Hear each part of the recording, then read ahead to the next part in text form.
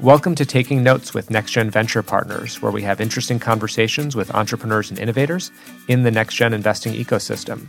I'm your host, Dan Mindus. We hope you enjoyed the discussion.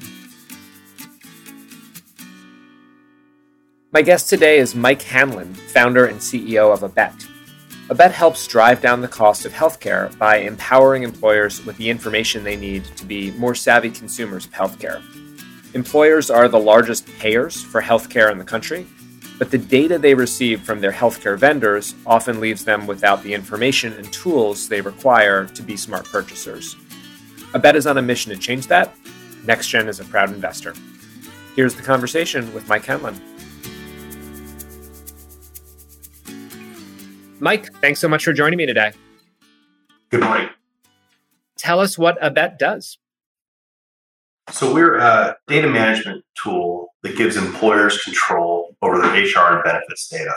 And benefits data includes healthcare and pharmacy claims data. In brief, we have a SaaS product that ingests every type of HR and benefits data that an employer produces or is produced on their behalf. We call this it's a central repository we call a lockbox. And not only is it a data warehouse, does it provide data warehouse functionality for the employer, but it gives the employer the ability to share those data elements created by one vendor with another vendor, which is a pretty common use case across industries for all types of employers. And that product doesn't exist in the market today. And so we were fortunate to work with employers to figure out the need for that and to launch the first version of it. So I'm not sure I've thought much about the word lockbox for 20 years since Saturday Night Live decided that was the most important element of Al Gore's presidential campaign. But flesh out kind of what's in that lockbox and what is it used for? Yeah, so think about if you're an employer, you are largely paying the healthcare bills for your employees. And the data that reports on those economic relationships and those economic exchanges is largely held by other vendors. So your ability to actually analyze that economic activity and do something about it to lower your costs is historically been pretty limited. So this is a product that allows employers to take possession of that data and then share it with other third parties as they see fit to try to figure out ways to reduce costs.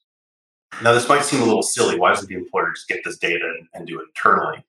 And it's because of the regulatory environment around healthcare data is very, very complicated.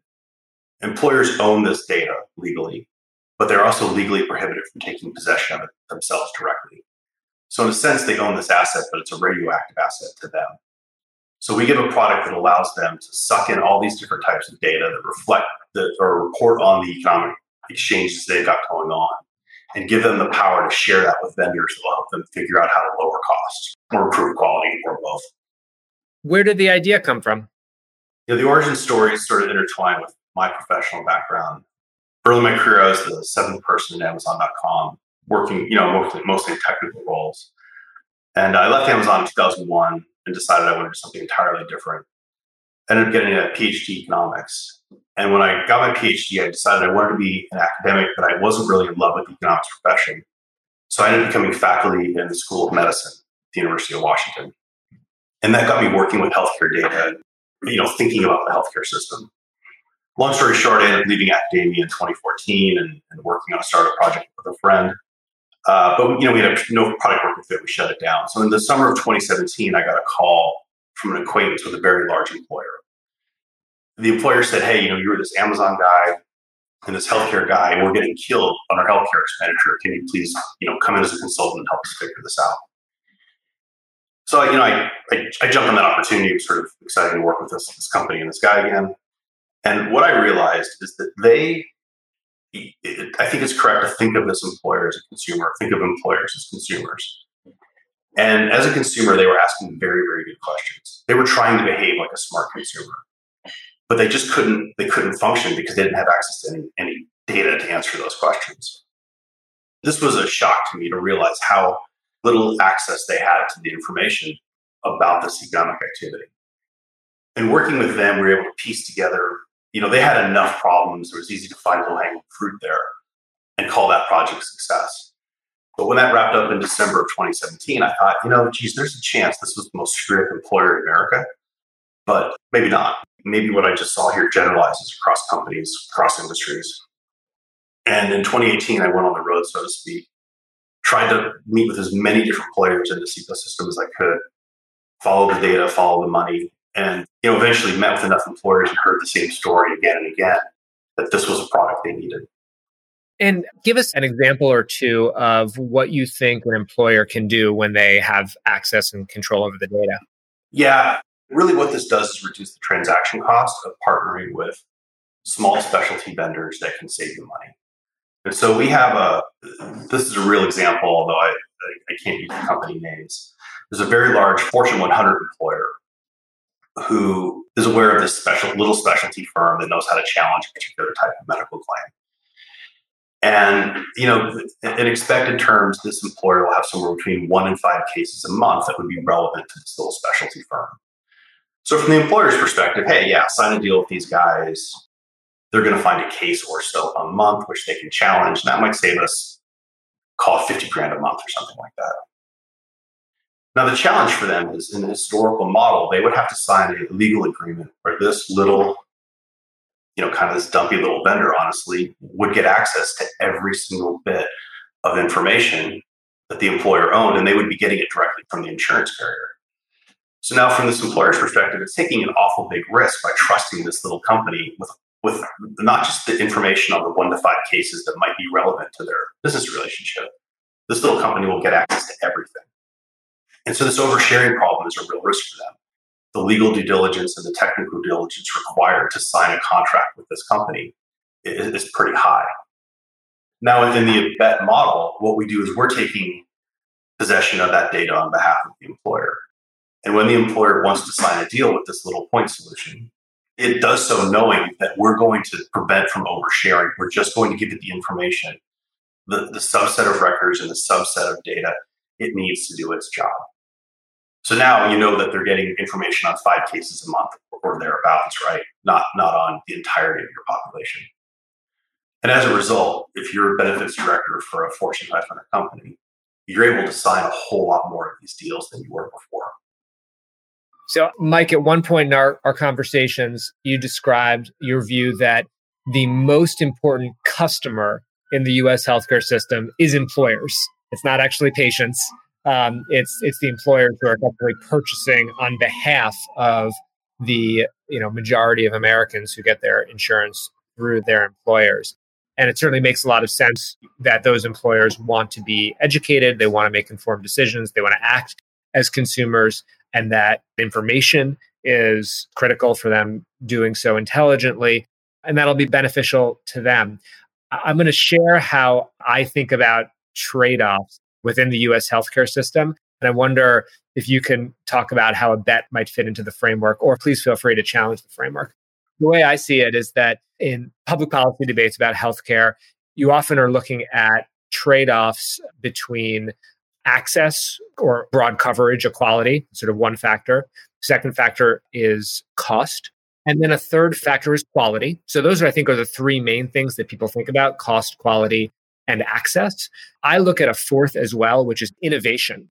So how can we improve the whole system over time and kind of move up the curve on all of those elements? And so I'm curious if you see Abet fitting into that framework, or how does Abet drive us all forward? The 2 dimensions of those 4 that are the most interesting to me to think about is cost and quality first, and then we can deal with the other 2 in a sec. There's an empirical pattern, not just in the US, but everywhere. The correlation between cost and quality is actually negative, not positive. And so in the US, when you analyze who's the most expensive providers, they tend to be, by a broad number of quality measures, the absolute worst providers of that service. So there's really some interesting dynamics around healthcare that are different from other types of economic goods. Essentially, you want to go, when you require health service, you want to go to a provider who is competent at that, who does it correctly, who does it by the book. And, again, as an empirical matter, they tend to actually be the cheapest providers. So not that there's a free lunch here, but we shouldn't assume that we have to pay more for quality. For all sorts of reasons we could probably spend multiple podcasts on, we should actually expect to pay less for better care in healthcare, at least in the US system as it is today. Access is really important. I think One of the challenges that we're facing right now, and I sort of take the regulatory and the public policy debates as exogenous to our business, right? We're not going to influence that. But, you've seen a massive trend in the last 25 years from the federal government. The federal government's share of healthcare expenditure in the U.S. has been steadily decreasing. As I'm in Seattle, Washington, so I'm looking at Washington, D.C. from afar, but it seems like the last issue of bipartisan agreement, they want to get this liability off the federal books. And their strategies are largely to shove it to the states. The states recognize what's happening. They want to shove it off their books as quickly as possible and shove it onto employers. And employers are now sort of shoving this onto individuals with high deductible plans and other strategies. High deductible plans seem to me to be the worst thing we could have with respect to access of care, right? And we've given people insurance, but we've done so under an economic arrangement that almost guarantees they don't want to use it. And then innovation. I think a fair criticism of the medical industry in the US is that it innovates on what it gets paid to do, and not necessarily what enhances the welfare or life expectancy of individual patients. That's just economic reality, right? So what we aspire to do is give consumers, I think back to this very first client who inspired this project. It's sort of this big lumbering employer, and you didn't have high expectations for them. And I was shocked. They wanted to behave like a smart consumer. They wanted to make great decisions with respect to these 4 dimensions and others, but they couldn't because they didn't have access to the underlying data. They didn't have the information they needed to be a good consumer. And so we view our job at BET as empowering employers to have access to the data, the ability to use that data in ways that they actually function like a smart consumer. And we think that's going to drive costs down, quality up, because at least in the short run, there is no trade-off between those 2 dimensions. We think that will improve access for the employees of those employers. And, on the margin, initially, it's a very small margin. It's going to motivate providers to innovate in the right way. In the long run, I think, and I've shared this with you and others at NextGen, this glacial trend of changing expenditures, it's not changing, right? So eventually, I think 20 years from now, individuals will be responsible for a much higher fraction of their healthcare expenditure than they are today. And individuals are going to need tools and services to help them manage this expenditure, to know you're not getting ripped off, right, when you walk into a doctor's office. And it's very much our aspiration for a BET to evolve along with our consumers, and that today we serve exclusively employers. Over time, we'll serve employers and individuals.